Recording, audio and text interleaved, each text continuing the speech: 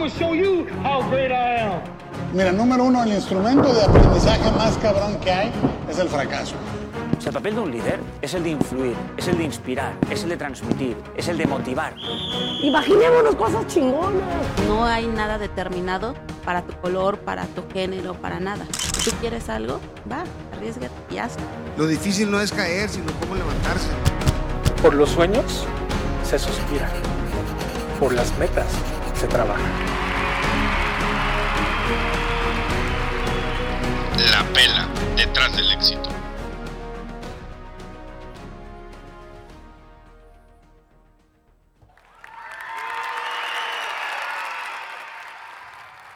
¿Qué tal? ¿Qué tal? Muy buenos días. Gracias por acompañarnos en un episodio más de tu podcast de emprendimientos emprelectores en tu sección La Pela, detrás del éxito. Mi nombre es David Orona y me acompaña como siempre mi amigo Ricardo Quijada. Aquí estamos, David. Gracias por acompañarnos y estamos nada más y nada menos en esta ocasión con Pato, el famosísimo Pato Serna. Pato, ¿cómo andas? ¿Qué onda? Hola, David. Hola, Ricardo. Muchas gracias por invitarme y aquí con ganas de platicar con ustedes. Eso es todo. Órale, de perfecto. Transmitir ahí lo Así mejor es. de uno. Bueno, antes de comenzar a presentar a Pato y empezar ya con lo que es la entrevista formal, me gustaría comentarles cómo conocí a Pato yo personalmente. Estábamos no me voy a dejar mentir, Pato, estábamos en las pláticas prematrimoniales hace, 2 semanas, 3. Y en una de las actividades, que creo que ya era la última, ya cansados de tanta plática y todo, nos mandan a la iglesia en donde estábamos ahí tocando, escuchando más bien 1 o 2 canciones, supuestamente nosotros como parte del show. Resulta que nos pusieron de rodillas, el aire acondicionado no servía, estábamos sudando a chorros, realmente estábamos muy acalorados. Y una canción no pasa nada, de rodillas todo. Otra canción no pasa nada. Y el padre seguía, Pato, con la guitarra, no la soltaba. Pues una tercera canción, no creo que tenga tanto repertorio. Sácatele que va por la cuarta, como 5 canciones, no sé, aproximadamente 25, 40 minutos, no sé, de rodillas, pues. Yo lo único que estaba pensando, Ricky, no tires la toalla. Ricky, tranquilo, hay gente atrás, hay gente a tus lados, vienes con tu prometida, te duele un chingo la espalda, la rodilla, todo, Pato, sudando a cántaros. ¿Y por qué lo platico? Porque realmente, haciendo una pequeña analogía, en el mundo del emprendimiento es lo mismo, pues, ¿no? A lo mejor te topas con cosas que, oye, pues ya no aguanto, ¿sabes? Como yo no aguantaba el sudorcito, la gota, Pato, aquí por atrás. Sí, y todo. no. Te corre la espalda hasta que llegan al canal de Panamá. Al canal de Panamá, es como que no puedo, hasta que ya terminamos, todo bien, perfecto. El resultado final o el objetivo al que queríamos llegar después de esa onda, pues ya es el certificado que te dan, como el de las pláticas prematrimoniales, y un paso más para prepararte para la boda, ¿no? Que es lo que pasa en el emprendimiento, ¿no? Ya al salir, Pato, ahí fue cuando me está carcajeando, nos reímos. De hecho, yo al principio estaba escuchando las letras, ¿no? De las canciones y... Qué bonita reflexión. Qué bonita canción. Y buena voz del padre. Sí, tocaba muy bien el padre. Y a la segunda, tercera, a la cuarta, concentrado en las rodillas. A la quinta me empecé a entretener con la gente de enfrente que ya no aguantaba, se movía, veía sudando. Yo me estaba carcajeando. Me dio un ataque de risa. No. Pero ahorita que dices del emprendimiento, fíjate qué interesante cómo lo viste tú, ¿no? Sí. Porque sí es cierto, o sea, primero puedes estar concentrado. Sí. Y a veces se te vienen situaciones difíciles y a veces se te puede nublar. Yo ahí me nublé, por ejemplo. Perfectamente te entiendo. Empecé con la letra y sí, que vamos a ser buenos y que el amor en el matrimonio y todo. Sí, Lulú, te amo y la madre. Así, luego ya no estaba escuchando. Sí. Así pasa. Qué buena analogía. Pero ahora sí, ya entrando en materia, vamos a conocer un poquito aquí a Pato Serna, Alejandro Serna, mejor conocido como el Pato Serna. Él es socio fundador de los famosísimos burros llamados KeBURROS, junto con Fernando González el Mago, me parece, Así ¿no? es. Que él es socio contigo. Es egresado de Mercadotecnia en la Universidad de Sonora. Iniciaron, que igual ahorita nos va a platicar Pato, iniciaron en el 2008 en Guadalajara bajo el nombre de Burros Percherones, mientras estabas estudiando, me parece. Así es. Y ya en el 2010 surge la primer sucursal, la icónica sucursal enfrente del Costco, ¿no? Tienen más de 11,000 seguidores en Instagram. Y a manera rápida mencionamos que tienen sucursales en Sonora, Coahuila, Baja California, San Luis Potosí, en Nuevo León y también en California, en Estados Unidos. Así es. No, Pato, hicimos la tarea nosotros. Sí. Órale, sí. Bien hecha. Bueno, eso es todo. Muchas gracias. Sí. Adelante, David. Mira, Pato, te quiero platicar acerca de un libro que leímos hace algunos meses. El libro se llama Deja de chingarte, del autor Gary John Bishop, que habla unos temas muy fregones de la incertidumbre, ¿no? Te voy a leer aquí 3 frases del libro. Dice, número 1, nuestros más grandes triunfos surgen de la incomodidad, la incertidumbre y el riesgo. Punto número 2, La incertidumbre es donde suceden las cosas nuevas. Y punto número 3, en cualquier momento de decisión, lo mejor que puedes hacer es lo correcto. Lo segundo mejor es tomar la decisión equivocada. Pero lo peor que puedes hacer es nada. Y fíjate que hablando, cuando estamos investigando acerca de la historia de KeBURROS, pues, estábamos viendo, pues, el emprender siempre es una incertidumbre, ¿no? Nunca tienes la garantía. Hay una frase que dice, las oportunidades rara vez se anuncian. Y si se anunciaran, pues todos las tomarían, ¿no? Entonces, a lo mejor fue un paso muy arriesgado decir, ¿sabes qué? Vamos a subir el nivel de los burros normales de Hermosillo a algo más gourmet. A lo mejor la gente, no mames, eso no va a jalar, Pato. La gente quiere comer burros parados. Puede ser que es lo que la gente pensara, ¿no? Lo que la gente dijera. Pero el tomar ese paso, ese emprendimiento, o sea, el hacer ese emprendimiento, llevarlo a cabo, es entrar completamente en la zona de incertidumbre. Y es ahí donde las cosas grandes suceden, ¿no? Y creo que fue el caso de ustedes. Me imagino que al principio no fue fácil y sé que al principio estaban involucrados ustedes 100% en cocina, ¿no? En cocina, totalmente. No, en compras, cocina, en todo. Eras el todólogo, pues, ¿no? sí, Todólogo. como se dice normalmente. Y fueron creciendo, fueron obviamente cometiendo errores, o sea, o aprendiendo más bien hasta que lograron hacer lo que es hoy, ¿no? Pero ahorita quisiera que habláramos más adelante acerca de cómo tomar riesgos a pesar de la incertidumbre, creyendo. O sea, todos los pasos los tomamos por fe, ¿no? Yo creo que nadie toma una decisión incorrecta pensando que va a ser una decisión incorrecta, ¿no? Pero en ocasiones suceden cosas increíbles como la tuya, pues que pues vamos a jugárnosla así, vamos a apostarle este nuevo concepto y resulta que sí la rompimos, ¿no? Y luego creaste un referente, pues aquí en Hermosillo le pega uno y a los 2 meses ya hay 15 iguales, ¿no? Que quieren replicar el modelo de algo similar, ¿no? Ese es otro tema que ahorita platicamos. Entonces, de eso queremos platicar ahorita, pero quisiéramos que nos empezaras contando cómo empieza la historia de KeBURROS, porque efectivamente vimos que cuando estabas estudiando ya comenzaste con tu carrera que se llamaba nomás Burros Percherones y luego te viniste para acá y ya comenzaste con KeBURROS, ¿no? ¿Nos puedes platicar un poquito acerca de eso? Claro que sí. De hecho, qué curioso la primera frase que mencionas. En mi caso fue una necesidad. Yo me fui a estudiar a Guadalajara prácticamente tocando puertas. Tocando puertas me refiero a pidiendo apoyos, beca, y ya logrando estar allá, pues empieza lo que es las amistades, etcétera. Sí, claro. Y mi necesidad fue el poder divertirme allá en Guadalajara. Sí. O sea, literal fue... A mí no me alcanzaba para irme a Vallarta. A mí no me alcanzaba para salir el fin de semana de estudiante al antro. Sí. Entonces, prácticamente a mí lo mío nació de una necesidad. Y fue con las ganas de decir, oye, bueno, ¿qué me gusta? La cocina. Yo era muy fan y aquí lo voy a agradecer públicamente. Yo era muy cliente del Frank. Ah, ok. Sí. De los burros del Frank. Sí, claro. Aquí en Navarrete, ¿no? Y del Navarrete, que enfrente de donde era Megacable. Sí. Ya no es Megacable. Y muy cliente me refiero a 3-4 veces a la semana. Entonces yo me voy a estudiar y le marco al Frank. Oye, Frank, pues me pasa esto y esto, cabrón. Ayúdame con las recetas. Cómo se prepara el chipotle y cómo se prepara y qué le pones a la carne. Las salsas, la carne, el sazonador, todo. No la dudó ni un solo segundo. Órale, qué fregón eso. Y me ayudó, Pato, ahí te vas, hazle así. Y me pedí una pela, cabrón. Ahí en Guadalajara era realmente lo que se paga de levántate a las 6 de la mañana para irte a la escuela a las 7, sal de la escuela, agarra un camión y vete al mercado a hacer las compras, regresa, abre, cierra a las 3 de la mañana, levántate otra vez a las 6. Y repetir todo. ¿Cuántos años tenías, Pato? Tenía 21 años. Ok. Inga, tú bien morro, Pato. Sí, 21, 22 años. Porque aquí, como les dije ahorita, estuve en varias universidades. No fue mi primera universidad de Guadalajara. Ya había pasado por el Pima College en Tucson. Luego estuve en el TEC. Y del TEC me fui a la UP. Y ahí es donde empezó la travesía de los burros, ¿no? Pero así nació, por una necesidad de que pues mi vida ya era... Voy a la escuela, esto. Oye, que vamos al antro. Y que, oye, que el fin de semana vaya a Vallarta. No tenías, pues. Y no. Y acaba el banco y no. Nada, sí. Oye, Pato, y ahí estando en Guadalajara... Bueno, ¿cómo concretaste, digamos, el tener la carreta o no era carreta o cómo está el rollo? Es algo que a lo mejor voy a brincar unos pasos diciendo, me ha tocado la oportunidad de dar conferencias en universidades, en la Unison, Órale.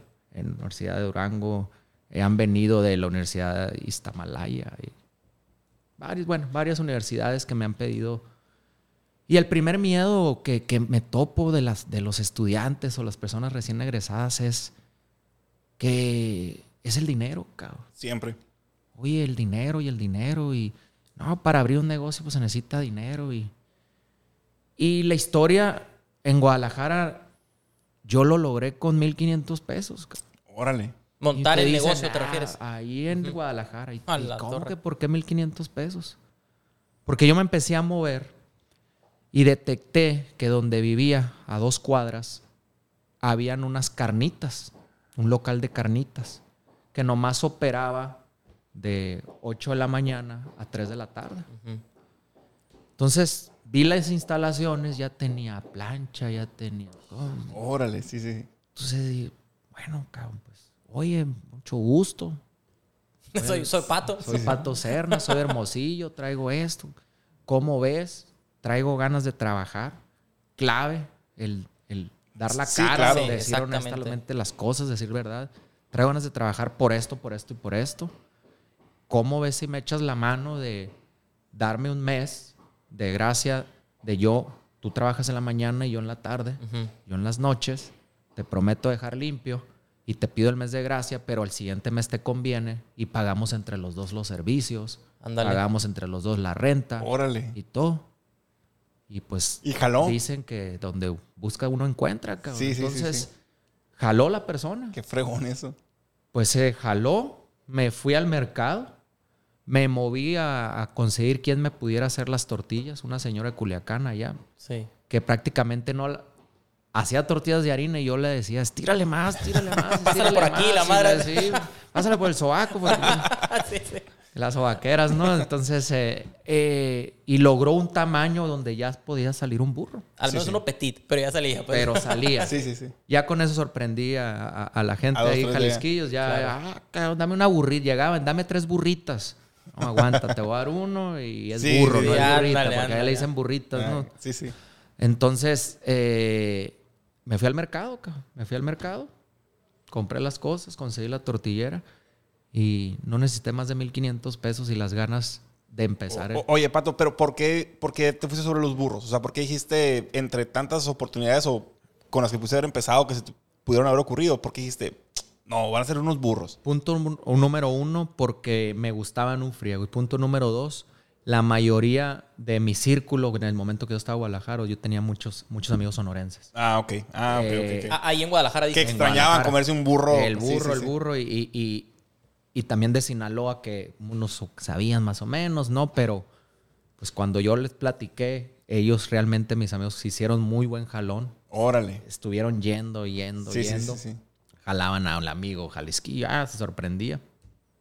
Y estuve alrededor de 6-7 meses, literal, levantándome, cocinando, compras, vete en camión, regresa.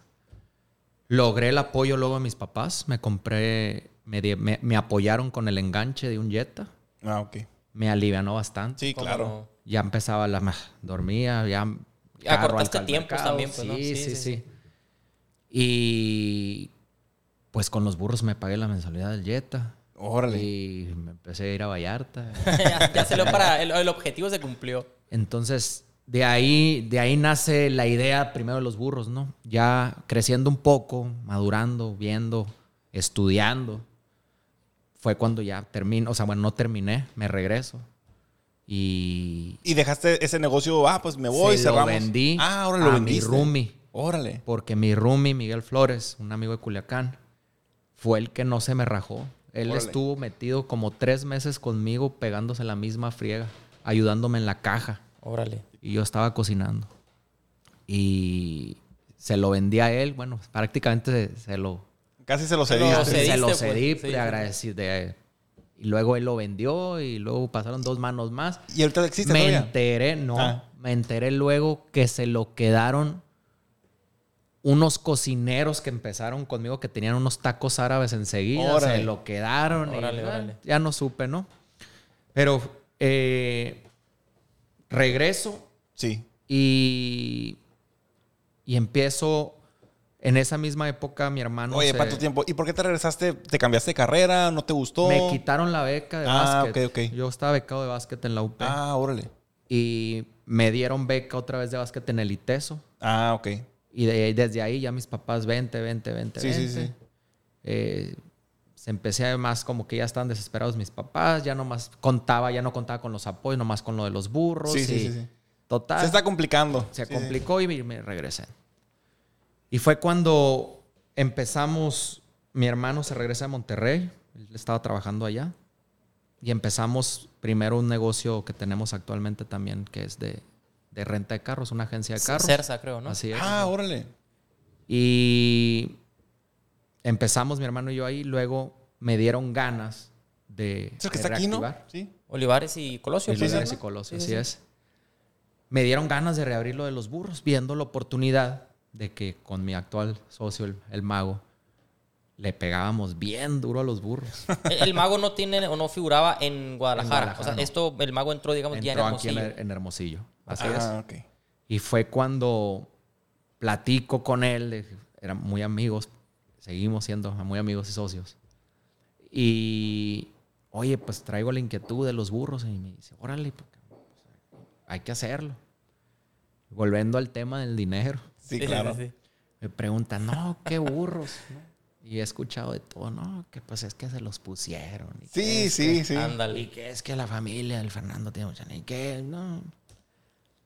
Ahí no fue 1,500 pesos, pero ahí fue... El papá del Fernando nos apoyó con 50,000 pesos. Órale, sí. Y con 50,000 pesos... Lanzaron ahí rentamos el local, Ajá. compramos las planchitas, una lona y a darle. Órale. En ese momento ya traía la experiencia de Guadalajara, ¿no? Pero en Guadalajara no había competencia, en teoría. Estaban solamente ustedes. Ajá. Aquí en Hermosillo me queda claro que incluso en esa época había muchos burros, pues, ¿no? Sí. De otro tipo de burros, ¿no? Pero habían muchos burros, ¿no? Pues de percherones, ¿no? Ah, pero bueno, sí. ahí fue la idea Sí. donde platicando, oye, pues ya como te digo, un poco más estudiado es por qué vamos a pegar, ¿no? O sea, Claro. ¿De qué ¿por manera qué van a ir innovar, con pues? nosotros? ¿Cuál es tu diferenciador? Que es una de las preguntas que tenemos. ¿Cuál es el diferenciador de qué burros, pues? O sea, ¿por qué sales de la competencia? ¿Por qué sobresales de la competencia? Desde un principio teníamos bien definido la calidad. Ok. La calidad y lo metimos lo gourmet. O sea, en esos entonces, hace 12 años, nadie te ponía un aderezo de cilantro. Claro. Nadie te ahogaba un burro. Ni una mesa incluso con sillas. Pues. Nada. Entonces fue literal, el burro era limón, chipotle, crema y sal. Y se acabó. Y parado. Y parado, y órale. Entonces fue cuando, oye, ¿sabes qué? Vamos a mejorar esto. ¿Por qué? En nuestro círculo, y escuchaba bastante, era sobre todo las mujeres, te pedían de favor, cabrón. Oye, órale, quiero un burro, pues me da pena, cabrón. Pídeme un burro. Pues, pídeme un burro y pues no se iban a poner a comer paradas y mucho. Muy incómodo. ¿Cómo? Entonces, oye, cabrón, bueno, pues imagínate si les ponemos unas mesitas. Imagínate si la presentación la haremos en un plato y no te lo dan nomás en el aluminio y te quemabas y lo ponías. Claro. Sí, cabrón, y la servilleta abajo así. Así, lo ponías sobre... Se aguadeaba el pinche... Lo ponías así parado y te aguantabas. Sí. Entonces, te mal pensaste. Es que no, me tocó hacerlo, pues sí, explico que lo ponías así. Cuando ya estaba... Ya no está tú. Deja tú, cuando ya se enfriaba, ya estaba aguado, pues. ¿Sí? Entonces no te lo puedes comer. Y ya lo levantabas, todo el juguito te caía. Todo, sí. Y era lo más bueno, lo último y todo. Sí. Pero fue donde, oye, bueno, ¿y qué le hacemos? No, pues un aderezo cilantro y si le metemos Oye, si metemos el hogado salió de Guadalajara. Por las tortas. Por las tortas, quiero pensar, ¿no? Oye, y si un burro, a ver, ¿y cómo? Y total... Pues empezamos con esos diferenciadores que eran un local. Sí, claro. Un mesero. Ándale. Una mesa. Un menú, tal vez. Puedas sentar. Un menú. Un poco de variedad. No existía nada de los ahogados. El qué burro en ese ponerle chile verde y nada, ¿no? Era lo máximo que te le ponían llegar a poner era tocino. Pero ya meterle extra queso, champiñón. Camarón incluso y todo eso. Oye, Pato, fíjate que hay un libro que se llama Emprende tu propio negocio, del autor Brian Tracy, que en el capítulo 2 menciona los mitos del emprendimiento moderno. Y el segundo mito es que para crear una marca o un negocio exitoso tienes que tener un producto o servicio revolucionario, si no, no vas a pegar. Es un mito, obviamente. Y aquí te menciona que no es cierto. O sea, un emprendedor o alguien que va por un negocio, no tienes que encontrar el hilo negro.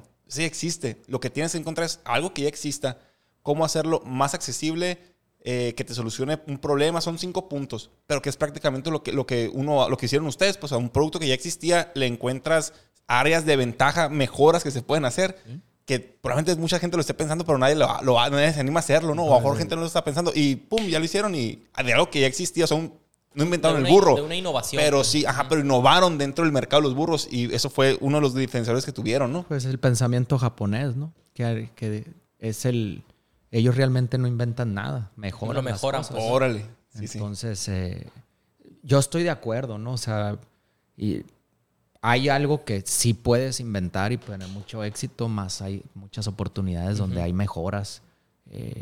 Hay agregarle servicio. Claro. Y pues está la clave de que si te pegue o no, ¿no? Entonces, para mí es una combinación de todo, ¿no? Sí. No está peleado el hecho de crear algo, inventar algo. Claro. Como lo que ya existe, mejorarlo, ¿no? Sí. O sea, siempre va... Es algo que cuando a mí me dicen, oye, para mí un negocio nunca está al 100. O sea, para mí siempre está si lo quieren ver, a un 99. ¿Y por qué nunca llega al 100? Porque siempre va a haber algo que mejorar. Siempre. En todas las áreas de escarbas hay algo que mejorar. Y nunca va a acabar. ¿Por qué? Porque va revolucionando. Oye, que ahorita es un tema difícil el cómo llegar para mí al mercado que yo tenía hace 6 años. El mercado que teníamos mucho más marcado, mi mercado meta, no una meta, mi mercado más... El más fuerte. Más arraigado. Pues, ¿no? Por estadísticas me arrojaba que eran de los 18 a los 23 años. Ah, ok. Y ahorita lo tengo de 25 a 30 años. Órale, sí. No estoy pudiendo llegar a los chavos. cabrón. No. Pero los que crecieron contigo se quedaron, Se pues. quedaron, Sí. pero te quedas ¿por qué? Y ahí es donde empieza, hay mejorar. Claro. O sea, oye, bueno, hay más competencia. No, para mí competencia siempre ha habido. Que las cervecerías, que más barato, que es. No, hay maneras. O sea, hay maneras. Ok. Entonces, siempre para mí hay cosas que mejorar. Fíjate que de ese punto, en este mismo libro que te digo que se llama Emprende tu propio negocio, menciona el autor, si te acuerdas, Ricky, de la regla del 95 y del 5. El 5%. Que siempre, en todo negocio, dice, por más fregón que tú creas que traes, tienes que suponer que lo tienes al 95% de efectividad. Y tú dices, oye, 95, ya no tengo nada que mejorar. Pero a veces ese pequeño 5% son oportunidades tan chiquitas, pero o cosas tan pequeñas, pero que si lo subieras un 3, 4%, serán un cambio revolucionario en tu negocio. ¿Qué puede ser? El servicio, o que siempre que llegamos las mesas están sucias. Es algo que no te cuesta nada, pero al cliente, es que llegué y la mesa estaba bien sucia. Sí. Es parte del 5%, que son cosas que no te van a costar más necesariamente. O sea, no estás hablando de que tienes que invertir. No. De lo que ya tienes. Que, ¿sabes qué? Es que la gente a veces no trae el uniforme. O se asomaron y el vato que estaba cocinando no traía la madrecita esa en la cabeza y por eso no me gusta ir ahí. O sea, siempre hay cosas que mejorar, como dices, y a veces son cosas que ni siquiera te representan una inversión del negocio, ¿no? Qué curioso. Y digo, qué fregón que así lo veas, porque así es. Sí es. Y creo yo que el que piensa o se sienta en la zona de confort de que su negocio está al 100 es una bomba de tiempo. Claro. Y más más que sentarse así, digamos, a estar en esa zona de confort, menciona también en el libro ahí, que creo que a lo mejor lo aplicas tú, la famosa ceguera de taller que le llaman, pues que tú estás a lo mejor operando ahí, no tanto en la cocina, pero operando el día a día de los burros y no ves la foto completa tal vez. Pues el autor menciona, salte tantito, o sea, aléjate en este caso el restaurante, digamos, y ve una foto más panorámica. Sí, pues, más ¿no? amplio. Más amplia, pues oye, aquel cabrón no trae la cofia o lo que usan en la cabeza. Oye, fíjate que cosas tan sencillas como dice David, en el estacionamiento hay chicles pegados, pues. Así y no te es. cuesta, pues, y eso a lo mejor... Un empleado no lo va a ver, un cocinero tal vez lo ve y le vale madre, lo pasa por alto. Porque cada quien siempre va a hacer su chamba nomás. Yo estoy en mi pedacito y todo, y si lo quieren ver afortunada o desgraciadamente, como lo quieran ver, la chamba del director general en tu caso o el de nosotros, pues es ver la foto completa y atender al de cocina, atender al mesero, atender a todos, pues, ¿no? Para que ese 5% que siempre está en constante mejoría, lo hagamos bien, pues, ¿no? Que es lo que están... De hecho, hay como una polémica ahí que dicen que el buen empresario, el ser empresario, es el hacer que tu negocio genere sin estar tú presente. Ah, sí. Literal. Muy difícil, ¿no? Pero... y es una polémica que a veces digo, sí, o sea, es que dicen, no, si eres buen empresario, te puedes retirar y te sigue generando. Pero yo veo de los millonarios realmente y hacen lo contrario. Sí, sí. Están 12 horas en sus oficinas, tienen retiros, cursos de lectura. O sea, no sé, no me cuadra, pues. Claro, claro. Y entonces, sí es cierto, a lo mejor un buen pesado tienes la oportunidad a lo mejor tomarte una semana de vacaciones. Más tiempo libre tal vez, pues, ¿no? Pero llegas y te pones al día, pues. Claro. Entonces, ¿ustedes como socios qué tan metidos están en el negocio? Yo ahorita, de hecho, yo soy socio y director, ¿no? Ah, órale. O sea, yo soy ahorita la cabeza de KeBURROS. Estoy totalmente en la dirección. Fernando apoya en el área administrativa, el mago. Y más supervisa, como te digo, lo importante. Claro. Él realmente, si ponemos el organigrama, él no aparece, ¿no? Aparece de los socios. Ajá. Sí, sí. Más no lo deja, pues siempre está supervisando el área administrativa, que es su fuerte. Yo soy más operativo y ahí estamos, pues. Órale, entonces, sí. Y ahora que dices eso, la de la ceguera de taller, es bien importante porque precisamente ahorita estoy volviendo a retomar en sí lo de sucursal, pues. O sea, cómo están envolviendo, cómo están preparando, órale, sí, cómo, sí. por más de que esté estandarizado, por más de que haya ya supervisores, gerentes. Manuales y demás, pues, ¿no? Y es impresionante lo que encuentras. Sí, como sí, dices sí. de que, oye, yo pensé que estaba bien esto. Sí. Claro. Sí, está bien, es bien clarito el manual.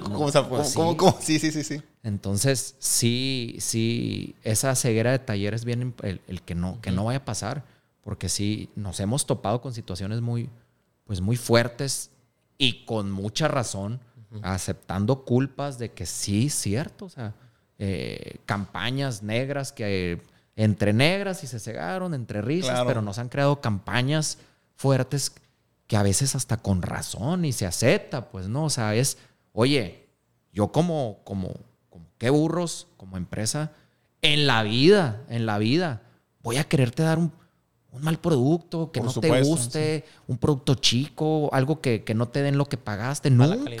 Nunca. Y eso es en el giro alimenticio. Nadie lo va a hacer adrede, créanme, no, nadie va a querer hacer que el cliente reciba, pero ahorita en la actualidad estamos en el ojo del huracán siempre. Sí, o sea, siempre. Es más, llegan con ganas de ver qué encuentran para subir, para... Entonces, eso si lo tomas como algo personal te va a acabar. Sí. Yo siempre lo tomo como mejora. Como si fuera una crítica constructiva tal vez, ¿no? Sí. O sea, entonces, sí, a veces que he pensado en las mesas, en las juntas que tenemos, cómo también poder concientizar a la sociedad, sobre todo, oye, somos locales. Sí, o sea, somos humanos todos. Somos humanos, seguro tú también te equivocas, pero está bien, te regreso tu dinero, si no te gustó, oye, te pido una disculpa, te doy la cara, no me estoy escondiendo, más, te prometo que no te quise dar ese mal servicio, te prometo que no te quise dar ese mal producto, o sea, no está. ¿Y cómo se cura volviendo a por qué inicié eso? Es al no cegarte en el taller. En la ceguera de taller. Oye, Pato, ¿crees que en el giro tuyo, en comida más que nada, es más duro esto de las críticas, más que otro giro de negocio? Ferreterías, tiendas de café, lo que sea, pues, zapaterías. Yo creo que sí. Es cuando tú dar un servicio, a diferencia de dar un producto, yo creo que es más crítico un producto que un servicio. Ok. Hay más margen de error. Sí, definitivamente. Ahí entran varios factores. Factores como manos de obra. O sea, dependes de gente, no de maquinaria. Dependes de gustos, porque por más que tengas el mejor producto, el mejor cocinero, si a una persona llegó y no le gustó, y no fue porque tu producto estaba malo, ni porque lo hicieron mal, no le gustó. Es de gustos. Entonces dependes de varios factores. En cambio de un servicio, pues es menos menos personal, vaya, ¿no? Sí, Oye, claro. lavaron mal la alfombra, pues no te afectó, no fue personal. Sí. Ya te entiendo. Sí. Pues realmente yo creo que si el giro alimenticio es más demandante, más en muchos demandante, sentidos. más estricto. Más estricto es la palabra. Más ahorita en la actualidad hay de dónde escoger. Sí. Esa es la realidad. O sea, oye, no te gustó porque te lo dieron mal, o no te gustó porque pues no fue tu sabor. No, pues no fue mi sabor. Ok. Hay otras opciones. Pero el producto es bueno realmente. El producto es bueno, exactamente. Y hay personas que no lo ven así. Sí, porque también atinarle al gusto de todos es muy difícil. No, Pues, ¿no? O es sea, tú algo haces a lo mejor... imposible. Que de hecho en algunas ocasiones hemos ido a comer mi papá y yo a ciertos restaurantes. Y muchas veces la comida en sí, de ciertos platillos, está como muy neutra, digamos, pues, ¿no? Y yo le digo, oye, papá, pues no está mala, pero se me hace que le faltó sal, le faltó sazón, pimienta, etcétera, ¿no? Y él, digamos, él se defiende esa postura, que porque el producto tiene que ser... Bueno, el dueño del negocio trata de hacer la comida para el gusto de todos, pues, ¿no? A lo mejor si tú eres muy salado, por ejemplo, y tú preparas tu comida como a ti te gusta salada, a otro no pues le va a llegar gustar. otra persona que a lo mejor es la gran mayoría que no le gusta hacer tan salada la comida y pues no le va a gustar. Pues entonces ya mejor te ponen la comida neutra, digamos, en cuestión de sabor, sí, con el distintivo de la empresa, pero pues ya que tú le pones la salecita, que la pimienta, etcétera. Al menos eso dice mi papá, que es para tratar de llegar a la mayor cantidad de personas, pues, ¿no? Al gusto de... A los diferentes gustos de las personas. Es la mejor decisión. Ahí te va actual. Sí. Te pregunto, a ver, David. A ver. Nosotros tenemos estandarizados, no sé nosotros, Sí. tenemos estandarizado que por cada 5 kilos de carne tú tienes que echarles tantos gramajes de sal. Sal con ajo y los condimentos. ¿Va? Y de repente llega un cliente. Muy salada la carne. Ok, muy salada la carne. Vamos a hacer las pruebas, le vamos a bajar. Está muy desabrida la carne. Llegó otro cliente. Bueno, vamos a poner la media. Oye, le faltó saborcito. A ver, vamos a hacer un focus group. Vamos a juntarnos 6. Vamos a preparar esta y esta con diferentes gramajes de carne. Y de repente, la 1 está bien buena. No, la 1 está ensalada y la 2... Sí. ¿A quién le hago caso? Dice uno, pues. ¿Y cuál es el referente, pues? ¿Qué haces? ¿Sí me explico? O sea, va a cerrar, dices, ¿no? No, o sea, y esto bueno, entra pinche sal, póngale ustedes. Nos ha pasado. Oye, nos pasa cada cosa de... Nosotros hacemos por la carne por 5 kilos. Y en la misma y al mismo tiempo preparamos de la misma olla. Oye, la carne como que está medio crudita, ¿no? A ver. Pues es que lo estándar es dejarla en 2 minutos. Y de repente llega otro cliente. A la madre, ha sido el mejor burro que me he probado. Y ¿A quién le haces caso? Cabrón. Sí, claro, o sea, claro. Así es. Entonces, sí creo yo, ahora, contestando con todos estos ejemplos, que la comida es algo como el lujo del huracán. Exactamente. Es que, ¿sabes qué pasa ahí, Pato? Por ejemplo, yo me dedico a la construcción y el equipo es en un giro también de la construcción, ¿no? Y tienes, no sé, 3 patrones o clientes por mes, a lo mejor, de 3 obras que estás haciendo. Entonces, de esos 3, lo más probable es que los 3 se queden satisfechos, pero tú tienes miles, cientos de miles de clientes al año, al mes, de comensales. Entonces, está muy cabrón darle gusto a todos, pues. Ese es el problema, pues. Y yo creo que soy bendecido, ¿no? O sea, gracias a Dios tenemos, o sea, nomás aquí en las... si lo vemos por cuánto afluencia de gente tenemos, pues sí es bastante. Y es algo que yo le digo mucho a cada gerente sucursal, a mi gente de oficina, que es tratar de darle las gracias a cada uno de ellos. O sea, porque en verdad, pues, gracias a esa persona, comes tú, come él, como yo, o sea, por eso seguimos vivos. Entonces, sí es gracias por ser. Yo creo que la frase correcta es gracias porque KeBURROS es lo que te gusta, pues. Ok, ¿no? sí. O sea, no. Hay personas que no les gusta y por más que no, hay algo, no sé si ya la plancha trae un sabor impregnado, claro, ahí, que no es un sazón. Sí.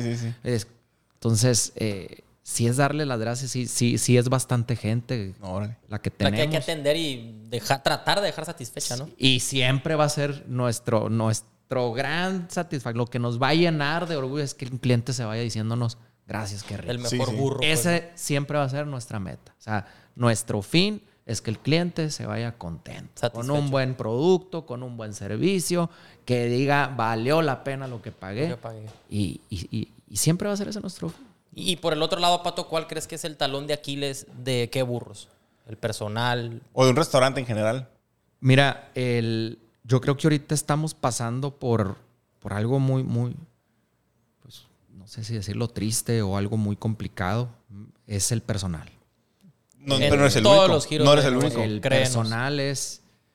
gracias, creo que soy bendecido en tener gente muy comprometida, muy buena. Pero reclutar nuevos talentos está bien cabrón ahorita. Sí. Exacto. Sí. Todos los giros.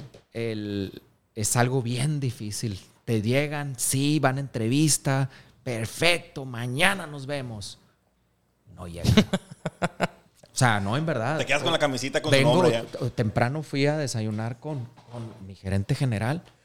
La invité a desayunar a Pamela y estamos platicando o sea, ella tiene más de 6 años conmigo y tengo gente que lleva más de 6 años con nosotros, que es el equipo de... Claro. De parte del éxito confianza, también, ¿no? Sí, total. Definitivamente. No, definitivamente.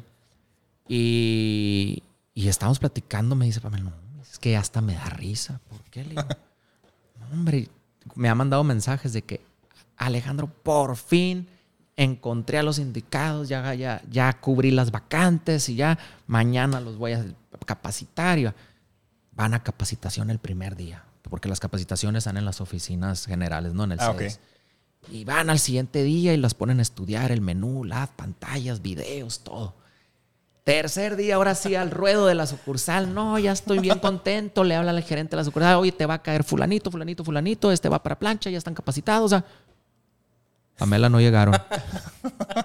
¿Cómo que no llegaron, cabrón? O sea, perdieron 2 días de su vida. No se les pagan esos días. Fueron, se entusiasmaron, se aprendieron el menú. Y no fueron. No. ¿Y qué hacen? ¿Y les marcaste, Pamela?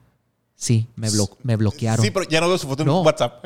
No, ni les llega. Me bloquearon. O Una sea, palomita nada más. Me bloquearon, cabrón. Entonces te quedas, ¿cómo? Sí. ¿Cómo? Qué difícil, pero...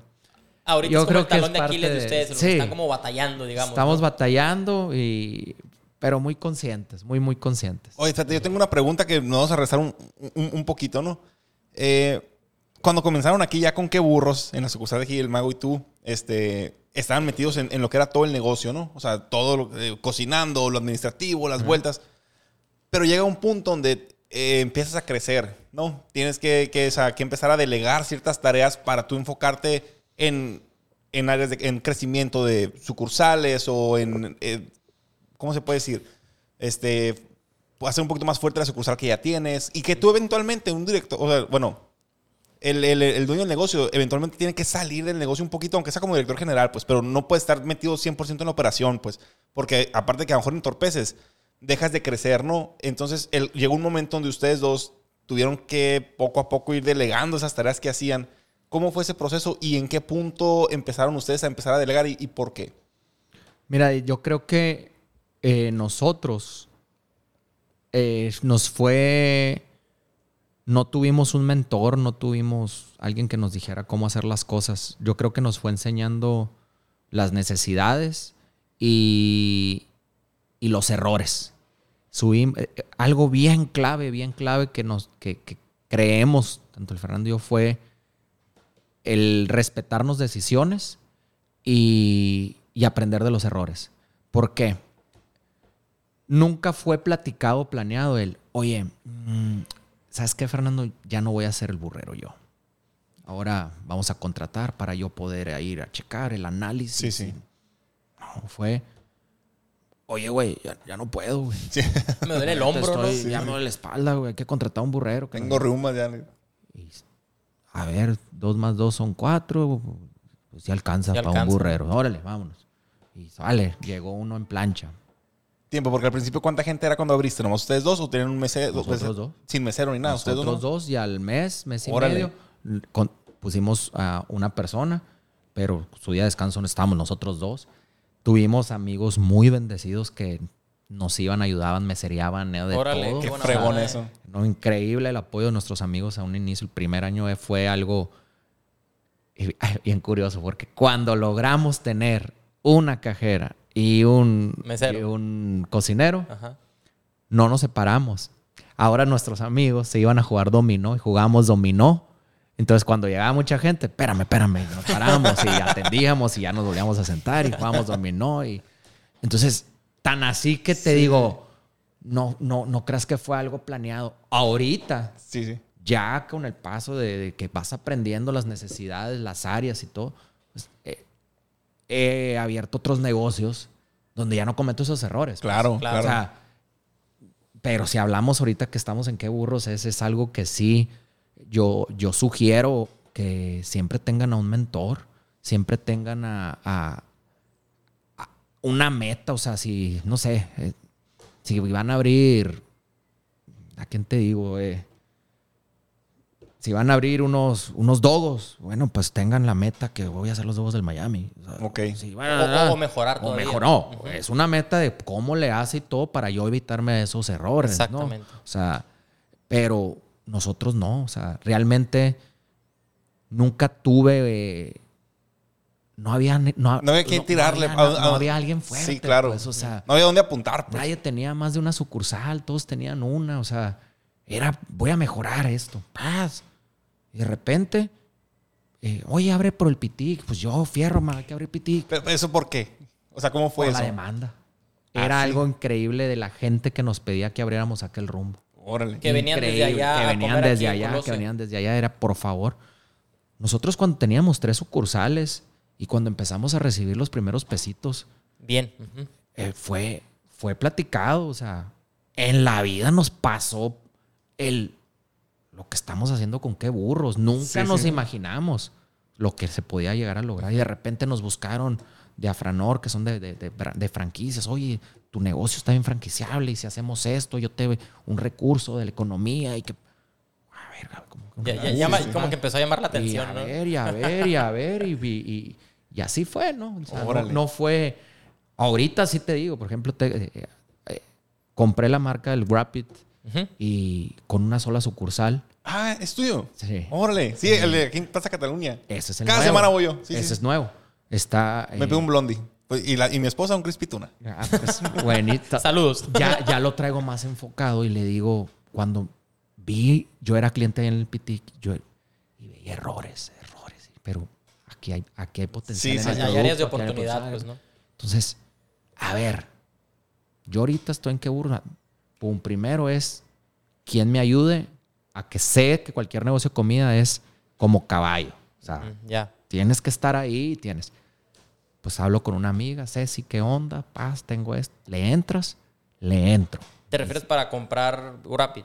Ajá. Ella que si le entraba como socia. Sí. Total, no te preocupes, le dije, sale, yo ahorita me encargo, yo lo compro, financiamos y esto, y ahorita, pero yo necesito quien opere. Sí. Cosas, errores que fui viendo, ¿no? Sale. De repente, no me vuelvo a equivocar. Vamos a, primero que nada, definir la imagen. Ándale. No, que sale. Mi imagen, todo, tras. Segunda sucursal, hasta que esté bien establecida la primera. Ya las ventas, pum. Gran socia que tengo. Ok. Triplicó las ventas. Ahora sí es momento. Segunda, sale la oportunidad, sale.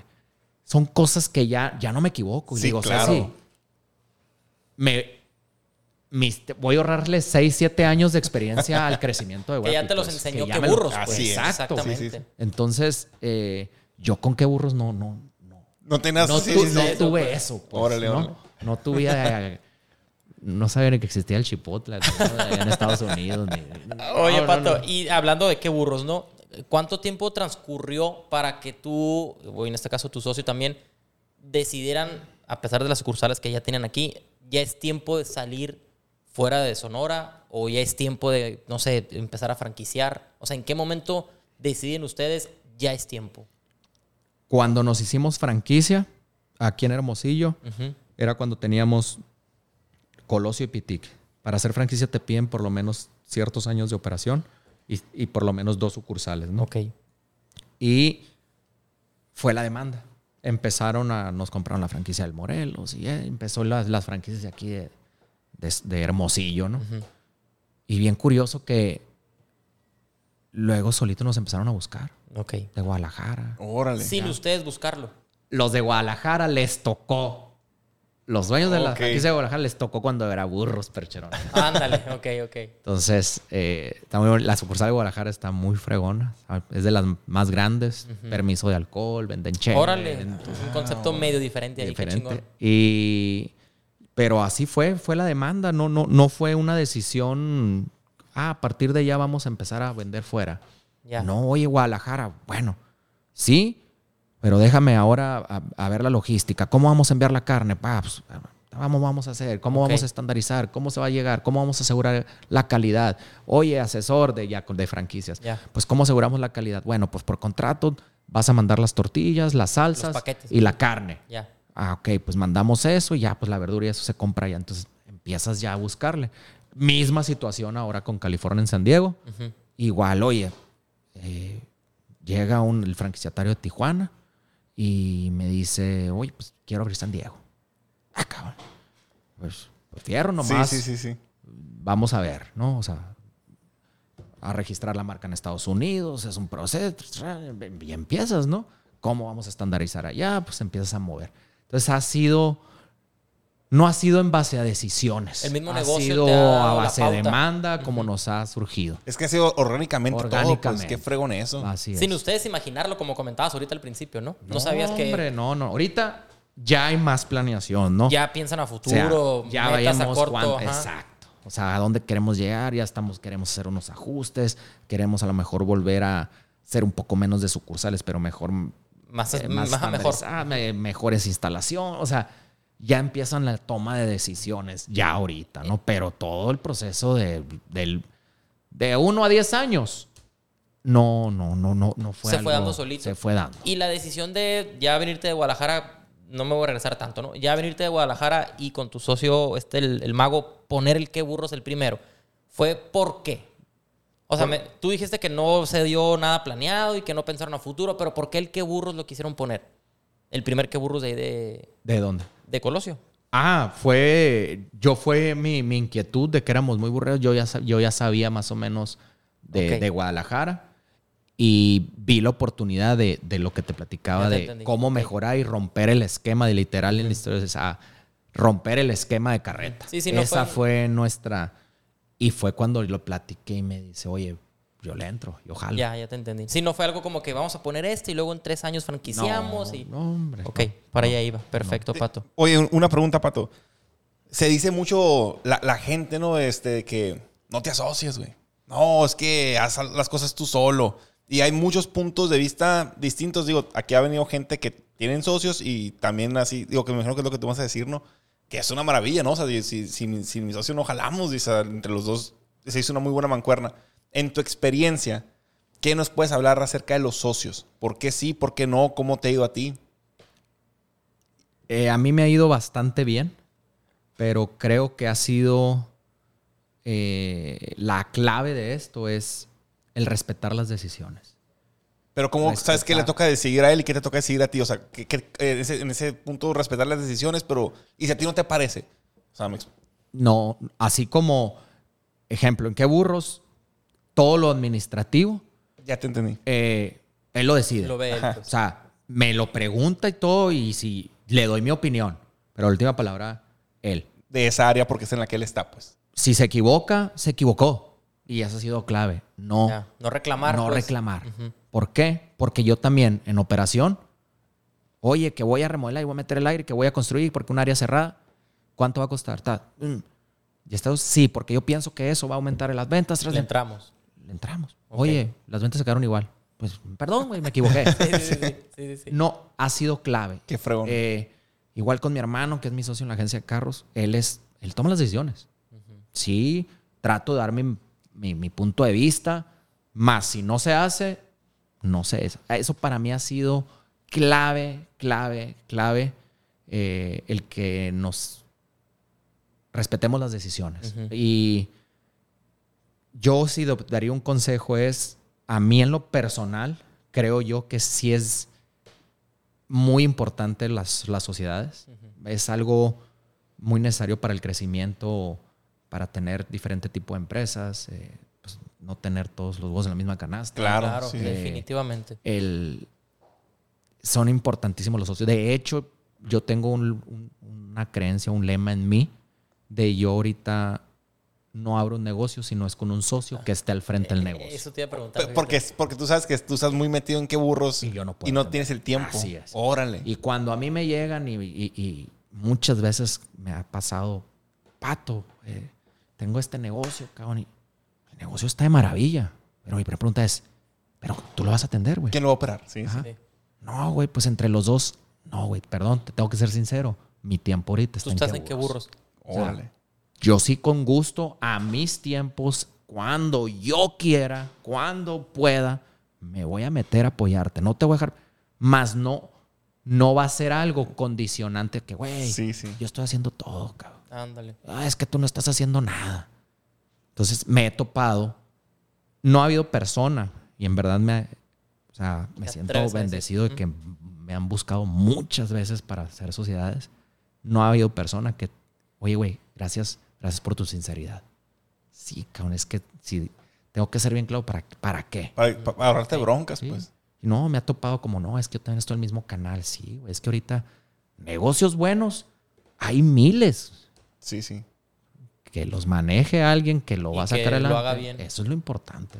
Entonces, eso es un consejo ahí que ojalá poder sembrar semillas con esta plática a personas de que si van a abrir un negocio es que haya al ojo del amo engorda el caballo, ¿no? Literal. Si no, eso de, al menos que sea financiero, pues, ¿no? Ya, sí.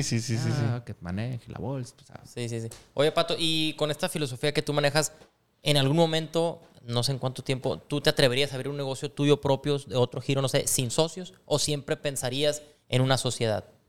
Dependiendo mis tiempos. Ok. Como te digo, si abro o decido en un futuro dejar la dirección, si veo que hay un espacio donde me dan los tiempos para poderle dedicar al negocio, claro. De hecho, le tengo muchas ganas hacer algo propio en el aspecto de multimedia, ¿no? Algo vender algo en línea. No, es algo que quisiera ahí tenerlo, pero por aprender, no por hacerme risa y pega, pues que padre, pero pues, ¿no? Claro. Pero sí lo he investigado, son negocios prácticamente logística, no pagas almacén, no pagas nada, no tienes ahí el producto, muchas veces son brokers, se vendió, o sea. Sí.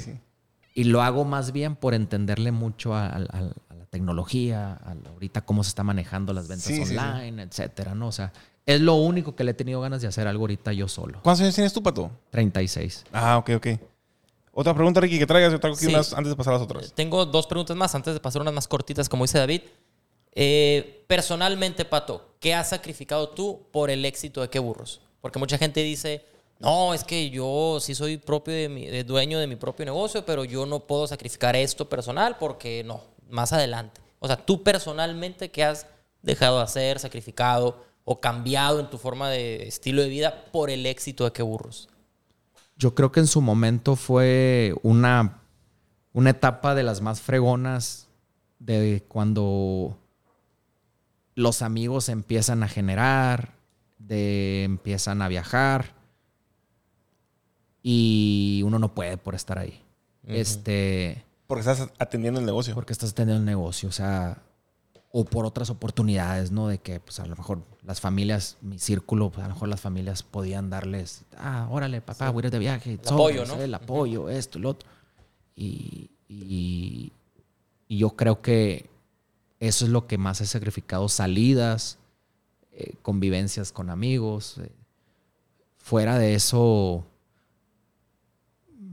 no creo que fue lo que tengo más marcado, yo creo. O sea, sacrificar ahorita esa edad a lo mejor tan chingona de mis 20, 24, así que si no digo que no salía, pero muchas veces si no puedo, me toca quedarme en los burros. Porque KeBURROS inició cuando tenías KeBURROS ahí en Colosio, ¿no? ¿Cuántos años tenías?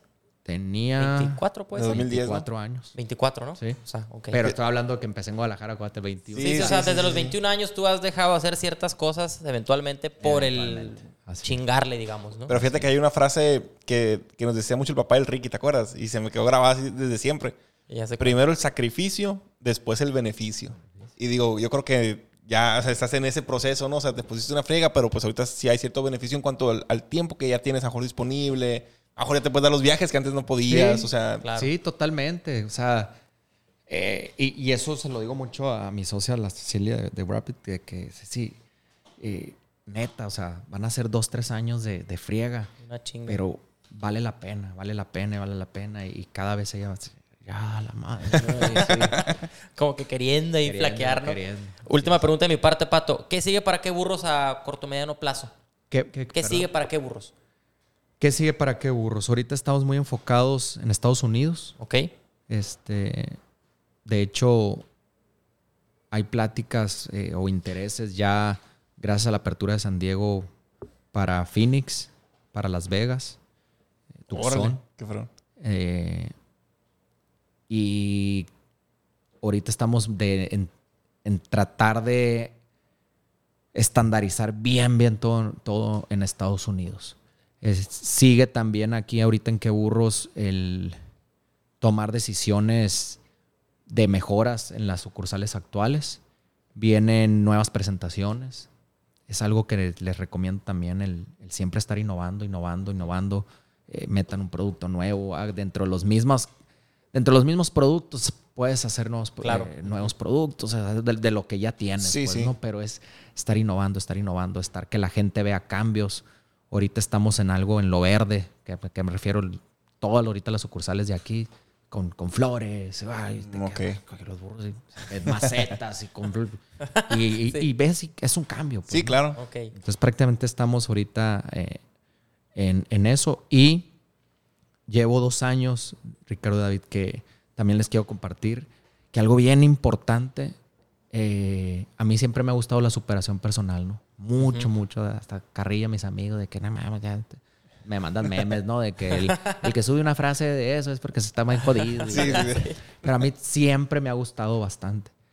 Y me di cuenta en estos 2 años que si yo le tuviera que poner un porcentaje a los beneficios o lo importante de tú a tus colaboradores, inculcarles el que sean mejores personas. Órale. Yo ahorita le pusiera un 75%, ¿no? O sea, el otro 25% ya entra en capacitaciones, entra en que quiera la persona. Pero es un friego. Sí. 2 años literal llevo donde les recomiendo libros. Les pongo resúmenes de libros. Les pido mucho que se superen, lean, practiquen videos de YouTube. Les pongo links y todo. Y les enfoco el que tú hagas mejores personas a tus colaboradores se va a ver reflejado en todo, desde en su vida personal. Y si está bien en su vida personal, inconscientemente va a venir a reflejarlo en su desempeño acá en el trabajo. Es porque dentro de toda esa superación personal entran todos los valores, cabrón. Desde la ética, viene el liderazgo. Sí, la integridad de la persona. Integridad. Entonces, inconscientemente te empieza a resultar. Tiene a su equipo contento, tiene a su familia contenta. Se da cuenta que a veces ya un desvelo, una peda, no vale la pena. Empiezas a inculcarles lo del ahorro, empiezas a inculcarles la iniciativa de querer una mejor calidad de vida. O sea, entonces, es importantísimo y no tienes idea, los colaboradores, he tenido llegar más de 100 colaboradores en plantilla fija. Y ¿100? Hemos llegado a ser 117 personas en KeBURROS. Ahorita somos como 80. Y es si no le sumo la rotación, sí, pero claro, tantas veces que me han agradecido.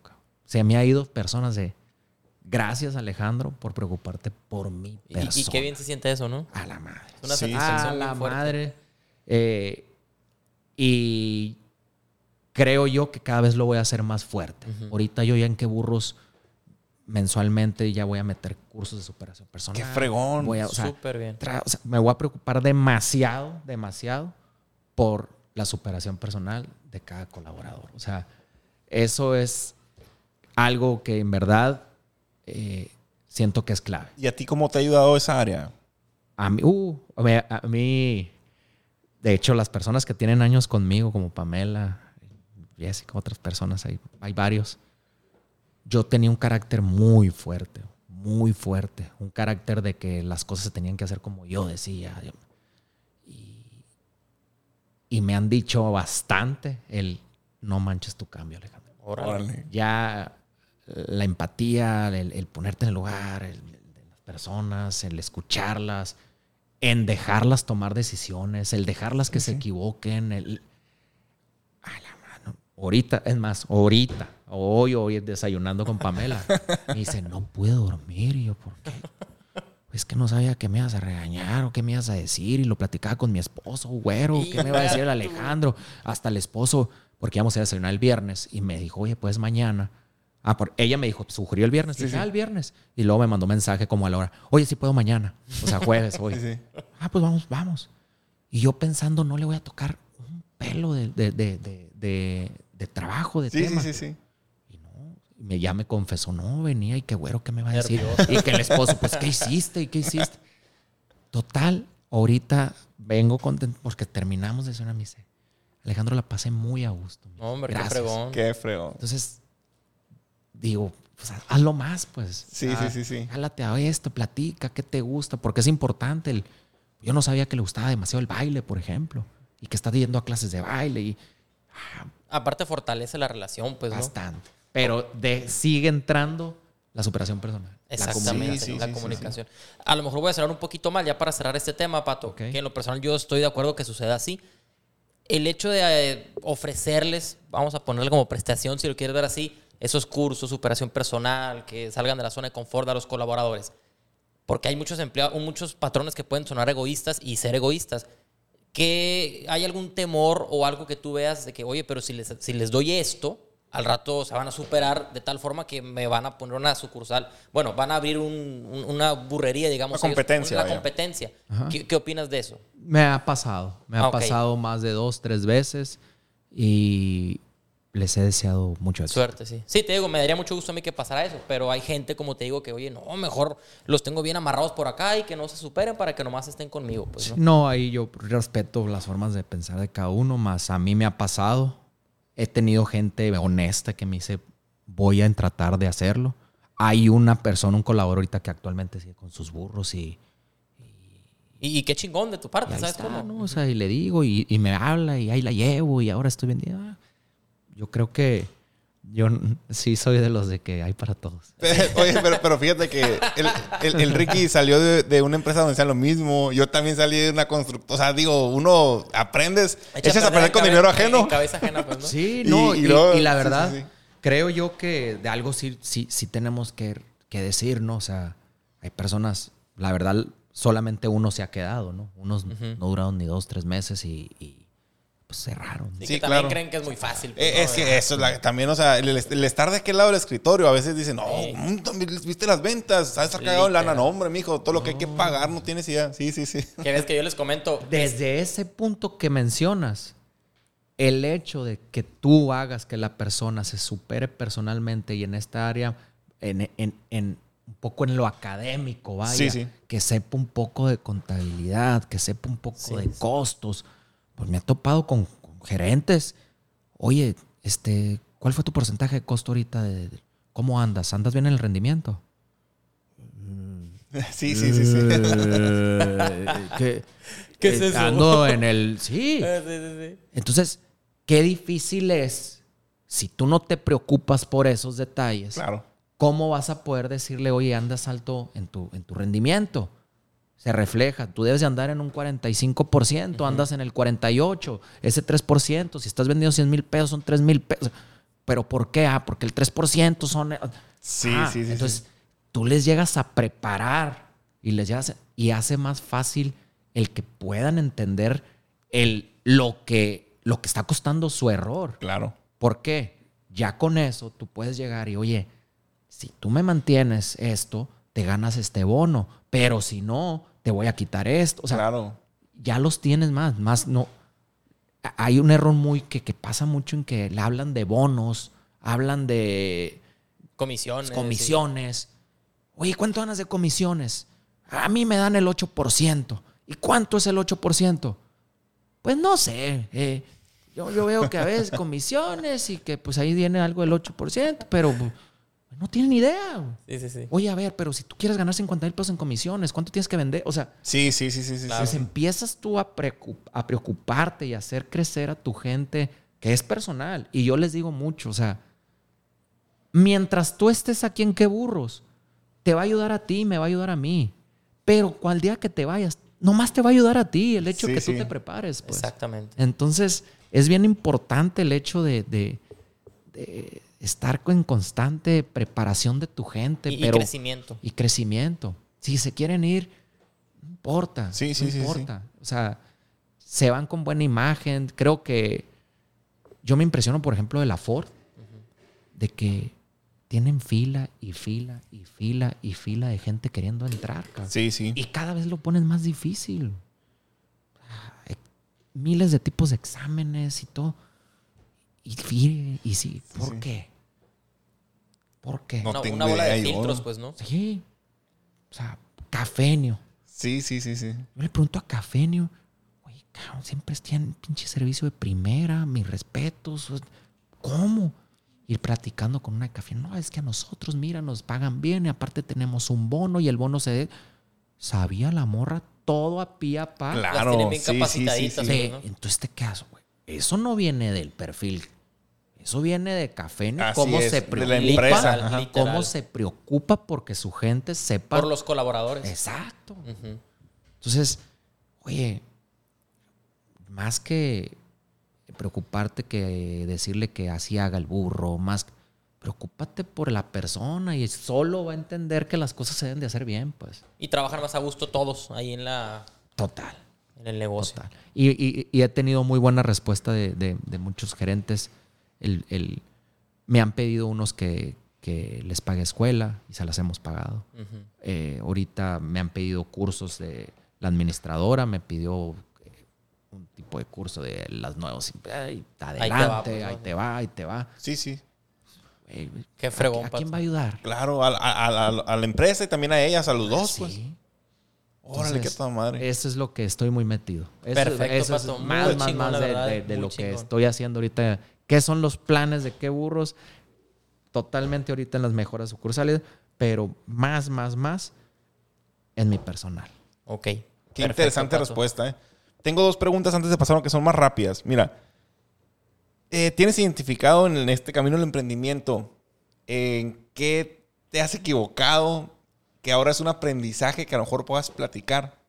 Sí, y algo muy marcado es en la sobrepoblación. Contratar gente de más, tener personal de más. Pero es sobre personal en los libros. Bueno, les explico así que normalmente en las empresas dicen que a los 10 años sufre una curva, ¿no? Uh-huh. Se empieza la curva y viene el error de los 10 años donde te empiezas a topar, oye, ¿por qué si estoy vendiendo más? Gano tanto, ¿por qué? Siento que me está escuchando lo que estoy pensando, ¿no? Escuché la conversación de WhatsApp este dato. ¿Por qué las ventas empiezan a haber más quejas? ¿Por qué empieza? Y entran varios factores que dice, uno es, sobre todo en el personal, que tienes, a los 10 años, dice, ya tienes gerentes de tiempo. ¿Qué es el gerente de tiempo? Es el gerente que empezó contigo como mesero, empezó luego lo cocinero, y luego lo pasaste a la caja, y luego te maneja la sucursal, y este es mi gerente. Pero ¿dónde quedó la gerencia, el liderazgo, lo personal? Uh-huh. Claro. Eso es uno de los síntomas.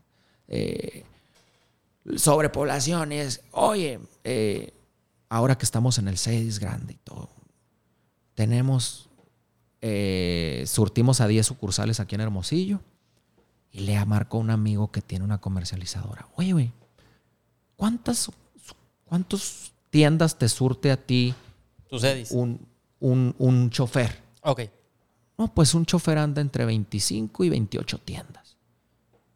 Y yo acá no me pegué una rascadita de cabeza. Sí. Yo tengo 4 para 10 sucursales.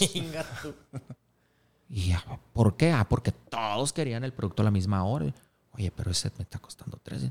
Entonces, son errores de cómo vas creciendo, vas haciendo al personal de puestos que realmente no están capacitados no son para ese puesto, no tienen ese perfil, tienes sobrepoblación porque te empiezas a querer, como estás ganando más, empiezas a que quieres que todo te hagan. Sí, sí. A uno que me cuente las tortillas, uno que me cuente acá, uno que haga la carne, uno que empaque, uno que pique, uno que... y uno que le sostenga que le amarre el mandil por atrás. Y empiezas. Y de repente son errores.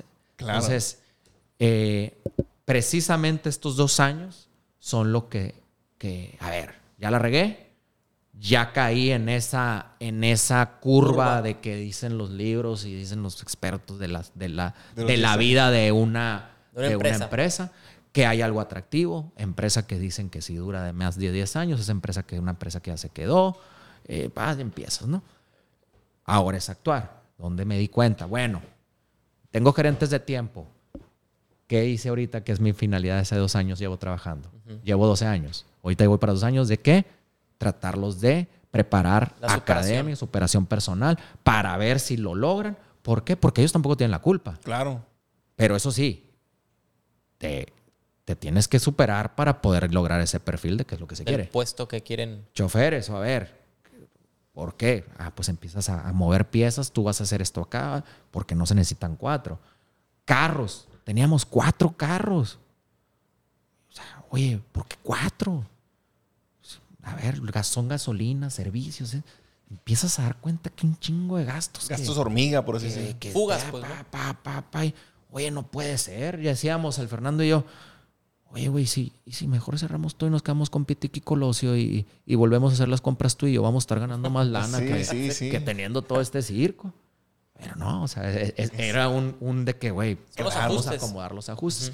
Ese ha sido de los errores más identificados. Qué fregona respuesta y qué buen punto, ¿no? O sea, la neta, y completamente nos está quedando el chaleco, ¿no? Por acá. Oye, y la última de esta sección, ¿cuál es el secreto para crear una marca exitosa desde tu experiencia? La diferenciación y el servicio. Han sido las 2 cosas. Ejemplo, en los carros, en la renta de carros, en la agencia. Nunca hemos sido los que más carros tenemos, nunca hemos sido los carros más nuevos, pero te puedo decir que ahí reconozco yo a mi hermano que el servicio que tiene personalizado con cada cliente está muy chingón y por eso siguen ahí. Okay. Es un ejemplo del servicio y la diferenciación, pues lo de los KeBURROS. Te puedo decir que ahorita conozco mucho el tema, la calidad de carne que manejamos. Soy los únicos burros que yo proceso mi carne. Sí, esa pregunta, pero ya no te la hice. Sí, vi que, o sea, ustedes procesan su carne, sus salsas, todo. Puedo afirmar que yo creo que somos contados a nivel, yo creo que estatal, no sé, ya nacional DF, pero estatal, son contadísimos los que tienen su producto o el proceso de la comida que venden en sus restaurantes. Sí. O sea, somos contadísimos. Y como, por eso a mí cuando me dicen, no, que es que la carne, no hay manera. Yo compro las piezas, yo tengo mis carniceros, yo empaco al vacío. Tú estás no hay lugar al error, pues, ¿no? No. O sea, entonces sí puede haber error, el cocinero, más sal, o el de gusto, ¿no? Lo que hablamos al principio. Se quemó y todo, ¿no? Pero entra ahí lo que te digo, en KeBURROS la diferenciación. O sea, que ahí no te puedo decir, nuestro fuerte es el servicio. No, estamos trabajando. Sí, a mí me encantaría tener un servicio como los arbolitos, como el Mochomos. Mis respetos a esos restaurantes. Te vas levantando la manita y sí. te acabas la cerveza, la tienes el último traste, tienen otra. O sea, es algo que es de admirarse. Y es una labor que hay atrás. Pues no se hizo solo. Ellos tendrán sus técnicas y el por qué. Un cafenio. Sí. Claro. Un cafenio. ¿Gustas una galleta? Todos Sí. son... Hola, buenos días. Que tengas excelente...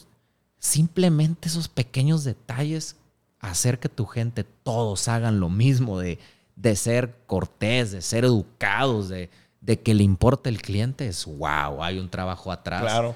De mis respetos, porque no es nada fácil. Pero para allá van, Pato, para allá van ustedes. Sí, es lo que no es lo que se va a lograr. Perfecto, muy bien. Vamos a comenzar con unas preguntas que son un poquito más rápidas, más puntuales, para no quitarte mucho tiempo sobre eso. Empieza, Ricky. Empiezo aquí, son 5 preguntas que son respuestas cortas incluso. ¿Qué es para Pato Serna el dinero? ¿Qué significado tiene para ti el dinero, Pato? Respuestas cortas. Sí. Ok. Puedes indagar un poquito, abundar un poquito, ¿no? Pero... Dinero, estabilidad, libertad de tiempo. Ok. Yo sí soy de los que piensa que el dinero da felicidad. Ok. O sea, cierta comodidad, tranquilidad. Totalmente. Eso de que el dinero no es la felicidad, no, pues, oye, yo creo que a todos nos gusta pues, tener un transporte, poder ir de vacaciones. Una casa linda. Una casa con aire acondicionado. Exacto. Comida rica. Y eso sin dinero, pues no se puede, ¿no? Perfecto, Pato, muy bien.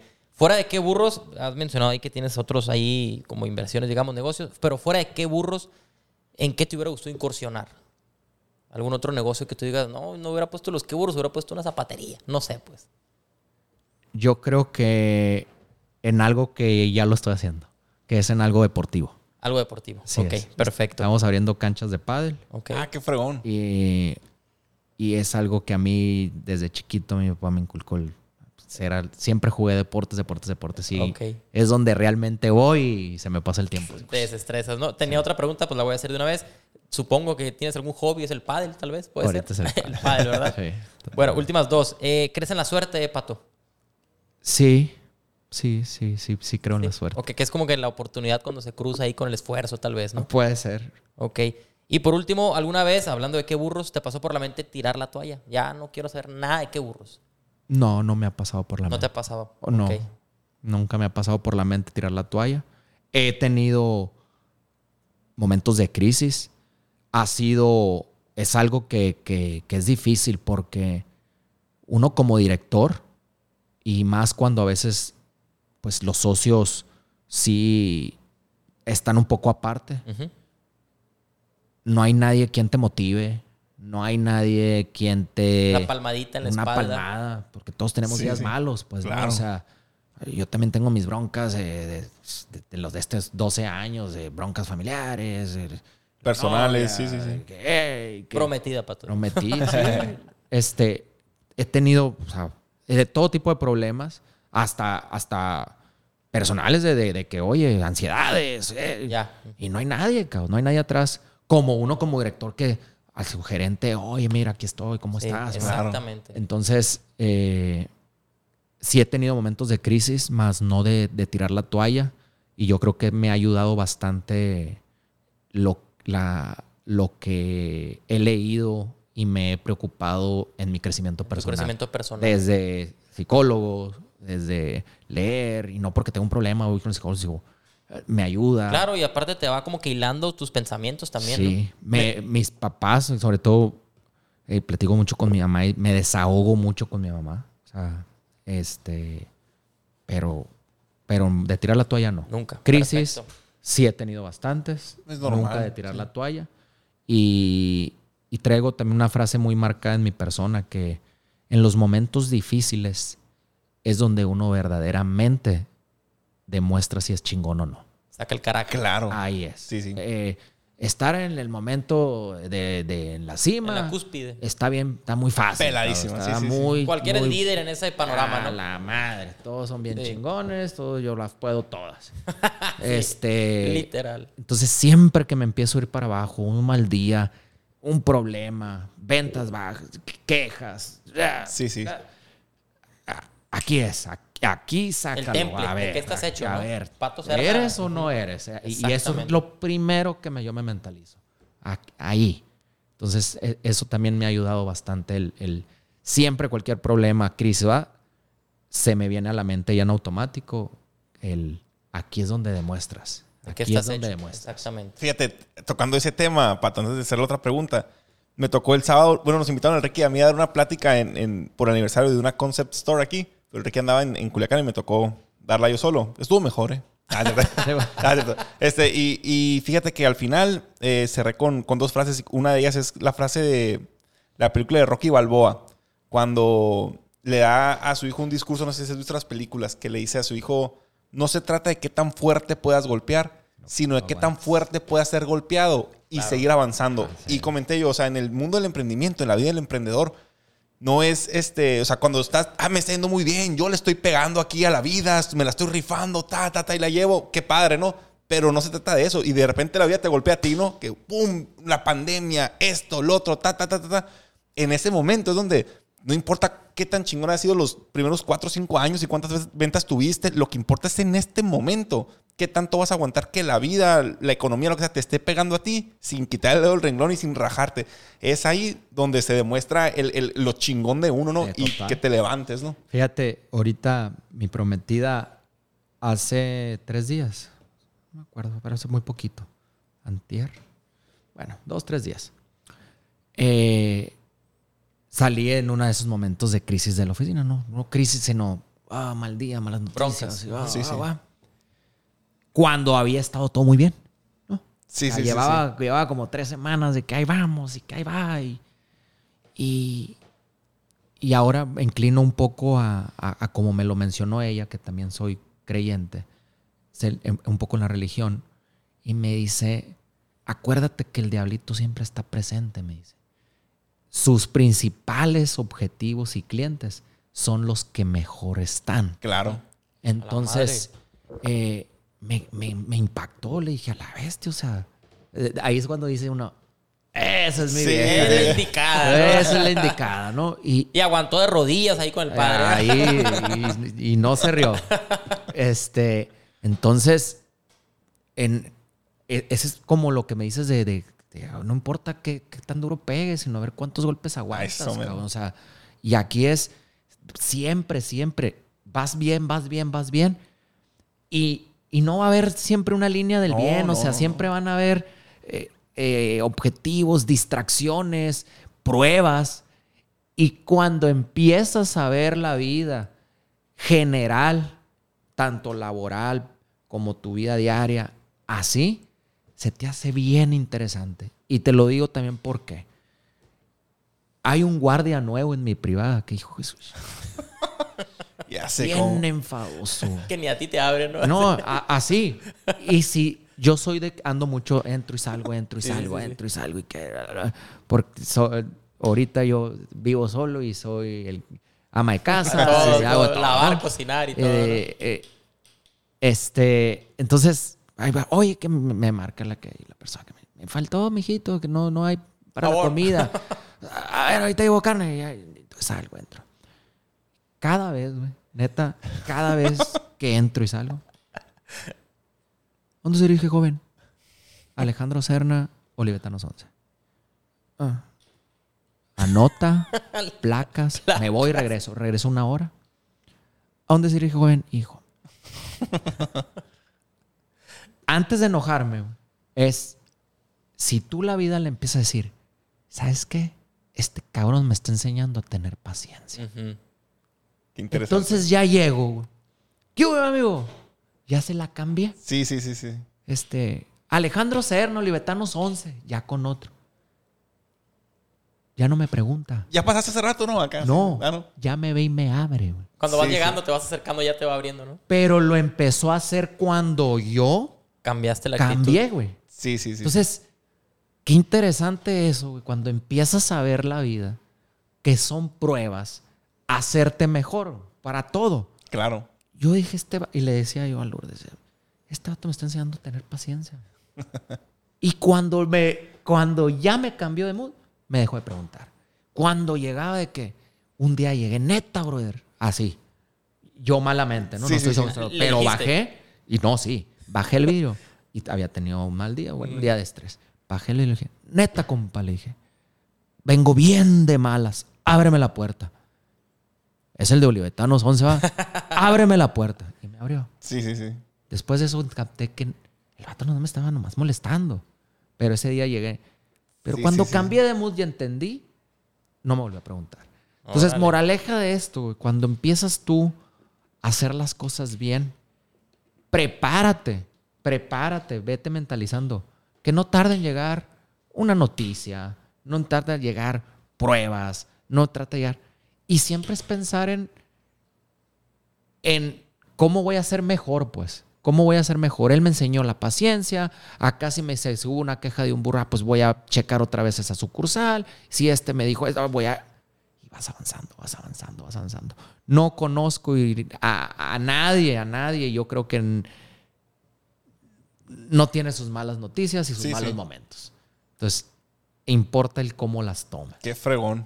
Es otra de las mentalidades ahí. Fregón. Ahora, 3 virtudes que tú crees que son necesarias para un emprendedor, Pato. Paciencia. Es algo que la gente no tiene y piensa que ya llegó el fracaso al mes porque no vendió, ya valí madre, ya cerré. Sí. Perseverancia. Que tener bien claro y saber que lo vas logrando. Y liderazgo. Órale, ok. ¿Tienes algún libro favorito? ¿De qué tema? Me gustaría que nos dijeras alguno de motivación, de superación o algo así. Y si tienes algún otro tema también. Me gustó mucho se llama La Maestría del Amor. Ok. No es precisamente que hable del amor. Habla de las relaciones de todo tipo, ¿no? De la pareja, del colaborador, de la familia. Y en resumen, habla que todo tipo de relaciones tú la debes de ver de 50% y 50%, forma el 100% de la relación. Cuando uno invade el 50% del otro, es cuando empiezan los problemas. Órale. En todo tipo. Si hablas de la persona, de tu pareja, y tú quieres invadir en sus tiempos, en sus hobbies, en algo, va a haber problemas. Ok. Entonces, siempre habla mucho de nunca hay esa balanza, ¿no? Te dice el libro. No siempre es 50-50. A veces te dicen la pareja, a veces hay un 60 y un 40. Sí. Pero cuando tú estás consciente de que, no sé, ahorita ella te está queriendo abordar, pero es momentáneo. Tú decir, oye, sí, ya sabes que a mí me gustaría el pádel, o sea... No. Sí, claro. Y luego ya se vuelve el 50-50. Y luego llega Alejandro, el pato, de malas y... Oye, amor, es que no manches, dijiste que ibas a estar lista. Sí. Son mis tiempos. Uh-huh. Cuando estás consciente de que es una tomografía, se llama. Ok, sí. Algo que debe estar así jugando, se mantiene muy bien. Igual en los colaboradores. Habla muy padre. Eso yo creo que me ha gustado mucho en cómo marca lo que es en esta vida las relaciones, todo tipo de relaciones, la maestría del amor. ¿Quién es el autor, Pato? Híjole, ahí ¿No, sí. ¿No te acuerdas? Lo buscamos. No me acuerdo. Y uno que me marcó también bastante es El monje que vendió su Ferrari. Claro. Es mi libro favorito, Pato. ¿Sí? Es mi libro favorito ese. Es bueno, pues ahí para los oyentes. Ahí. Sí. Radio escuchas. Es de un abogado. Es de un abogado muy ambicioso. Julián Mantley. Sí. Lo leí hace tiempo, pero se me quedó marcado de cómo lo llevó a su ambición a perder suelo, ¿no? Uh-huh.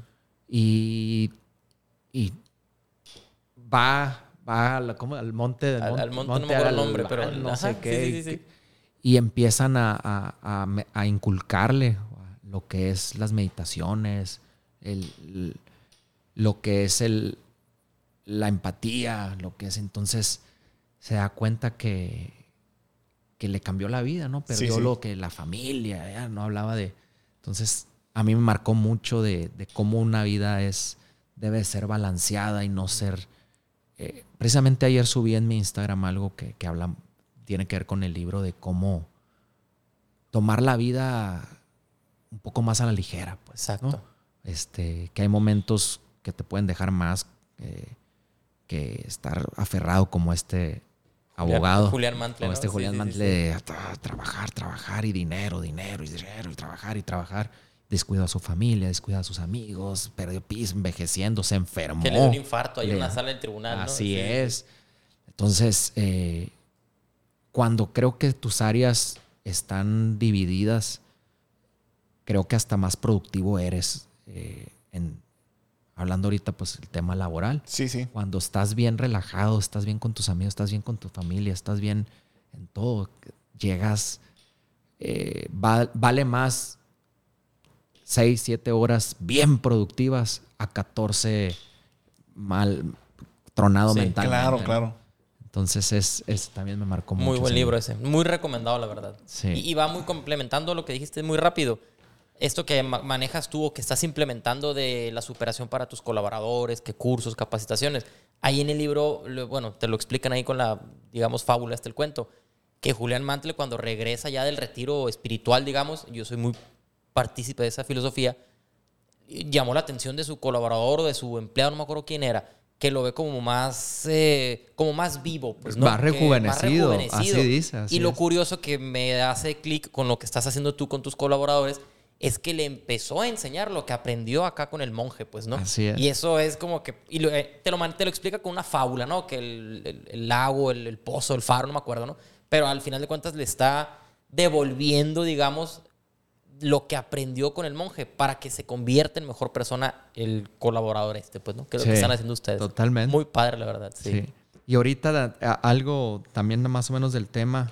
Mi socio, el mago, él ahorita está muy metido con todo lo de cómo funciona el cerebro. Ah, ok.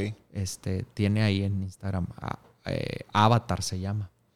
Y es pues, también, pues yo lo veo más como superación personal, pero él va más bien al poder del cerebro, ¿no? Cómo funciona, cómo funcionan las conexiones, todo. Y ha tomado N cantidad de cursos. Pero con los grandes, ¿no? O sea, no recuerdo si Jim Quick se llama una persona. Gente que fue asesores de Bill Clinton. Órale, qué fregón. Entonces, eso me ha ayudado mucho porque también él siempre me ha visto como, yo diría como su conejillo de indias, ¿no? Entonces, pero es bien interesante el platicar con él y siempre te deja algo el cómo escucha, cómo ve, cómo te dice las cosas. O sea, está interesante. Han hecho una muy buena mancuerna, Pato, ahí. Perfecto. Sí. Oye, Pato, ¿y tienes alguna película favorita? ¿Qué género te gusta de películas? Te voy a decir la verdad, David. No, soy muy malo para la tele. Ah, ¿sí? O sea, una serie me puedo tardar 6 meses, 7 meses y... Pero si una película que se me haya quedado, y es que soy medio romántico. El Titanic. No. Pues traigo que... No, fíjate. Así que me haya marcado. Ninguna, ¿no? No tengo uno. Ahorita te voy a decir los que me gustan y que a veces me clavo, ¿no? Por ejemplo, me gustó mucho que acabo de terminar la de Peaky Blinders. Ah, no la he visto, pero he visto un frego por la drama ni nada. Sus formas de negociar, sus formas de siempre estar un paso adelante. La de Suits, muy buena. De los abogados, ¿no? A los abogados. También cabrón, el principal, no fue el nombre, pero una forma de negociar. Entonces, más bien me voy por ahí de... Le aprendes, pues, ¿no? Como de agarras ideas. De cómo, así es. Sí. Ahí me voy. Pero así ya de irme... La raza me dice, ¿no has visto Star Wars? Ni yo le he visto eso. No he visto. ¿No has visto Harry Potter? Sí. No has visto la serie de... Club de Cuervos y la madre, ¿no? Se la vi, me dio risa. Está chingona. Sí, Hugo. El Hugo Sánchez. El Huguito Sánchez y El Salvador. Ese sí. El Chava. La de... Bueno, estas series que todo mundo... Claro, que son tendencia, pues. Así es. Okay. ¿No las he visto? Game of Thrones. No las he visto, pero tengo unos KeBURROS. Entonces, no, de hecho ahí es el tema de que vamos a ver una movie, sí, pero no te vas a dormir. Y tengo que verla sentado. Sí. De rodillas, Pela, si quieres para que no. Sí, tiene que empezar ya que estás así de que entonces. me jale bien cabrón y ya. Pero nomás tantito. Órale, qué bien. Sí. Oye, Pato, ¿a quién admiras? ¿A quién admiro? Sí. Se pone bien intenso el David, ¿no, Pato? No, es bien interesante. Es una pregunta muy interesante. Hay dos preguntas que son, yo creo que son muy difíciles de contestar, pero yo creo que dicen que cuando tienes la respuesta al 100% es cuando encuentras la felicidad plena, ¿no? Que es ¿cómo la pregunta es? ¿Qué es lo que te hace más feliz? No, ¿qué es lo que ¿cómo era la pregunta? Que nadie la puede contestar. O sea, todo el mundo sí puede explicar. Uh-huh. Sí. Pero era una pregunta clave. ¿Qué es lo que te causa la felicidad, tal vez? ¿O? Va por ahí, pero todo el mundo responde, no, pues a mí me hace muy feliz el estar con mi familia. No, pero hay una pregunta, como el tipo de ¿a qué viniste a este mundo? Mira, al final te voy a hacer la pregunta, ¿cuál es tu propósito en la vida? Esa. Es la última. Esa es la pregunta, de hecho. Y no nos levantamos a que la contestes. Cuando tú sabes cuál es tu propósito de la vida, dice, eso me lo enseñó el Fernando. El mago. Cuando tú encuentras el propósito de tu vida, es cuando empiezas a ser más feliz. Si me la preguntas, yo te voy a decir, te voy a mejor decir todo lo que a mí mi propósito de la vida es enseñar a las personas. ¿Saben quién creo que es el mago? Okay. Porque el mago encontró por temas familiares de él, que él dice que ahorita si tú le preguntas eso, él te contesta, quiero dejar a la cantidad, a la mayor cantidad de personas posibles la capacidad que tiene el cerebro. Órale. Y él va cursos, dice que él siente que puede dejar bastante en este mundo enseñándole a la gente cómo maneja, qué es capaz el cerebro de curar enfermedades, curarse de uno mismo, ser mejores personas, ser todo, ser muy inteligente, ser mejor empresario, hacer dinero, que todo viene de la mente. Yo no creo que mi respuesta sea venderle los burros. Sí. Pero por eso te digo, no. Si quieres escuchar una respuesta así, pues, todavía no la tienes. Pero es una buena respuesta lo que acabas de decir. Sí. Siento yo que es un tipo de esa pregunta. ¿Qué propósito tienes en la vida? Pero, ¿y a quién admiras? ¿Esa sí la tienes o no? Creo que admiro dependiendo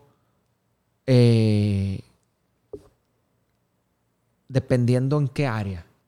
Si me preguntas de personal, de por qué soy yo quien soy, yo te contestaría que admiro a mis papás.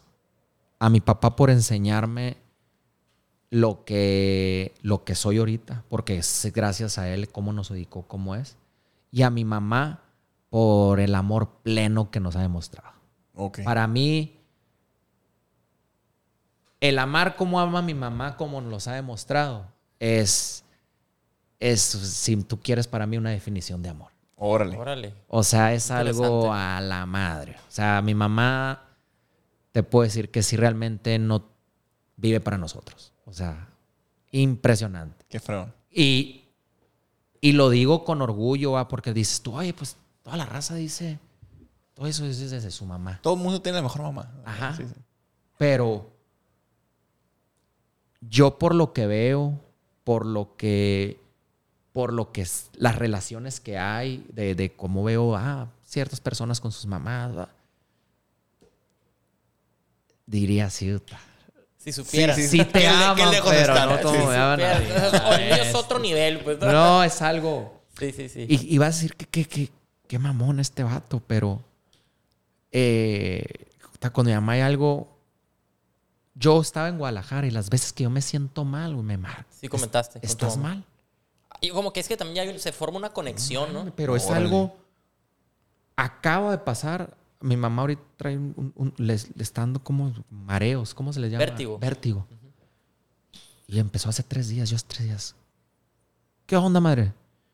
¿Todo está bien? Fíjate que empecé con vértigo. Qué curioso, ¿no? Y no es algo, no. Es puta. Entonces es algo ahí. Entonces, perfecto, si hablas Pato. de temas laborales, creo que los veo más bien con una admiración, como dicen, ¿no? A un corto plazo, mediano y largo. Tengo un amigo que en verdad, mis respetos a cómo ha hecho las cosas, a su éxito.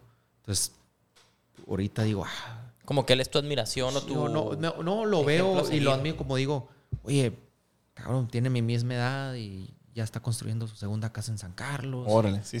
Tiene un terreno acá y tiene... Y uno... Sí. Entiendo, sí. Pero lo voy a lograr. Y luego de ahí a lo mejor me voy a dar un salto más a grande. O sea, un poco más así lo veo yo de admiración. O sea, primero, sí, en ciertos puntos, llegas a ese punto seguramente y ya tienes tus ojos fijos en otro objetivo, por así decirlo. Órale, qué fregón. Y una pregunta más, ¿qué consejo le darías a tu yo del pasado? A ese morro que con 1,500 pesos empezó un negocio de burros percherones en Guadalajara. O sea, si ahorita tú lo vieras, digas, cabrón, ve todo lo que logramos, güey. O sea, lo que falta, ¿no, Pato? Pero, ¿qué consejo le darías? El que tengan, sin dudarlo, mi respuesta, la disciplina o la educación financiera. Lo más básico que te dicen todos es el ahorro, pero no termina ahí nomás en el ahorro. Educación financiera en planeaciones, en qué tipo de planeaciones, desde seguro médico, desde techo, desde carro. Yo, por ejemplo, ahorita, ¿no? De una educación financiera, creo que yo ya tuve carros de lujo, ahorita no es mi objetivo. O sea, claro, completamente. Pero me empezó a ir bien y a la madre, voy a comprar mi pinche Mercedes y mi camioneta. Y luego tuve primero una Lincoln Mark y luego no, quiero una más de lujo, mi Mercedes. Y ahorita ando en un Aveo. Sí. ¿Sabes cómo? Claro, o sea, perfectamente te entiendo. Esa educación financiera. Sí, si a mí me vuelves a yo es... Puta, como mi auge. ¿Cómo te hubiera gustado también? A la madre, mejor me hubiera ¿Cuánto no tendré ahorita? Sí, me hubiera comprado una casa, me hubiera comprado sí. este terreno y me hubiera comprado y hubiera ahorrado. Pero está curado, Pato, porque todo eso ha hecho que seas el Pato que eres ahorita, pues, ¿no? Y todavía te falta mucho, pues. Y falta, o sea, pero... Pues me preguntaste ¿qué le dirías al aprender? El aprender esa educación financiera que yo siempre más fui muy operativo y no me fijaba en los números, en todo. Hasta cierto punto perdiste un poco de piso, tal vez, pues, ¿no? Sí. Más me divertí. Sí, claro, no. Y no es lo bailado, nadie me lo no, quita. es un aprendizaje. Totalmente. Y fíjate que lo que he hecho ha sido, yo creo que en base de aprendizajes o de situaciones. Porque también a mí, gracias a Dios, de chico me tocó vivir una vida muy buena, ¿no? Bendecido. Okay. Pues yo a mis 15 años tenía 2 carros, ¿no? Tenía un Beetle y un Jetta. Y, director de Hertz y los lagos, el racket. Y a lo que voy de aprendizaje, yo creo que agradezco también a los que admiro es a mi papá porque gracias a Dios le tronó a mi papá, yo creo. Ya sé, como si no fueras un juniorzazo que no sabe hacer nada. Sí, hombre. Te voy a platicar algo bien jodido, lo voy a decir, lo voy a aclarar porque hay muchos haters, ¿no? Sí. Muy jodido. Que cuando a mi papá le tronó, tuvo la necesidad de vender todo. Los carros. Yo estaba en el Regis en ese entonces. Y me tocó que, oye, no hay carros, te tienes que ir en camión. Yo me puse en un capricho de no me voy a subir a un camión. Niño mimado, junior, así. Pues, no me voy a subir. Y que me vean mis amigos, estás loco. Qué vergüenza y eso, ¿no? Y mis hermanos no. Mi hermano, en bici. Mi hermano Carlos viendo por eso. Si iba a las tardes de deportes, iba corriendo, cabrón, desde Biosatélite hasta el Regis. O sea, no, él nunca batalló. Toda su universidad se la aventó en bici. Wow, o sea. Y mi hermano más grande ni se diga, es el más alivianado, más písenlo. Nunca, pero yo ¿Qué esperan? Oye, ¿Subirme un camión? si a mi secundaria me iba en carrito, eran los únicos. Sí. A irme en camión. Y ahorita digo que es aprendizaje. Sí, Claro. Gracias a esa necesidad, como iniciaste la plática con tu frase, que por qué nacen los negocios. Claro. Yo creo que fuera otro cantar, ¿no? Sí. Fuera otro cantar. Entonces, Qué fregona manera de cerrar esta plática. sí. La neta. Ricky, ¿algo más que añadir? Pues, Pato, ¿algo más que Pato, añadir? ¿algo más que quieras añadir? No, la verdad, me encanta a mí lo que pueda aportar y dejar en las personas. Claro, con muchas mucho gracias. gusto. Estoy a la orden. Oficialmente el episodio más largo, Pato.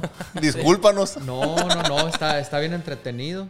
Y muchas gracias por la invitación. Muchas gracias, David. Muchas gracias, Ricardo. Perfecto, Pato. Y ojalá sembremos semillitas en persona. Vas a Claro ver que que sí. sí. Y muchísimas gracias en nombre mío y de David de aceptar la invitación, Pato. No, Sí, de entonces, recordemos, jóvenes, nos vemos en el siguiente episodio y que si no nos rajamos, nos veremos en la cima. Muchas gracias.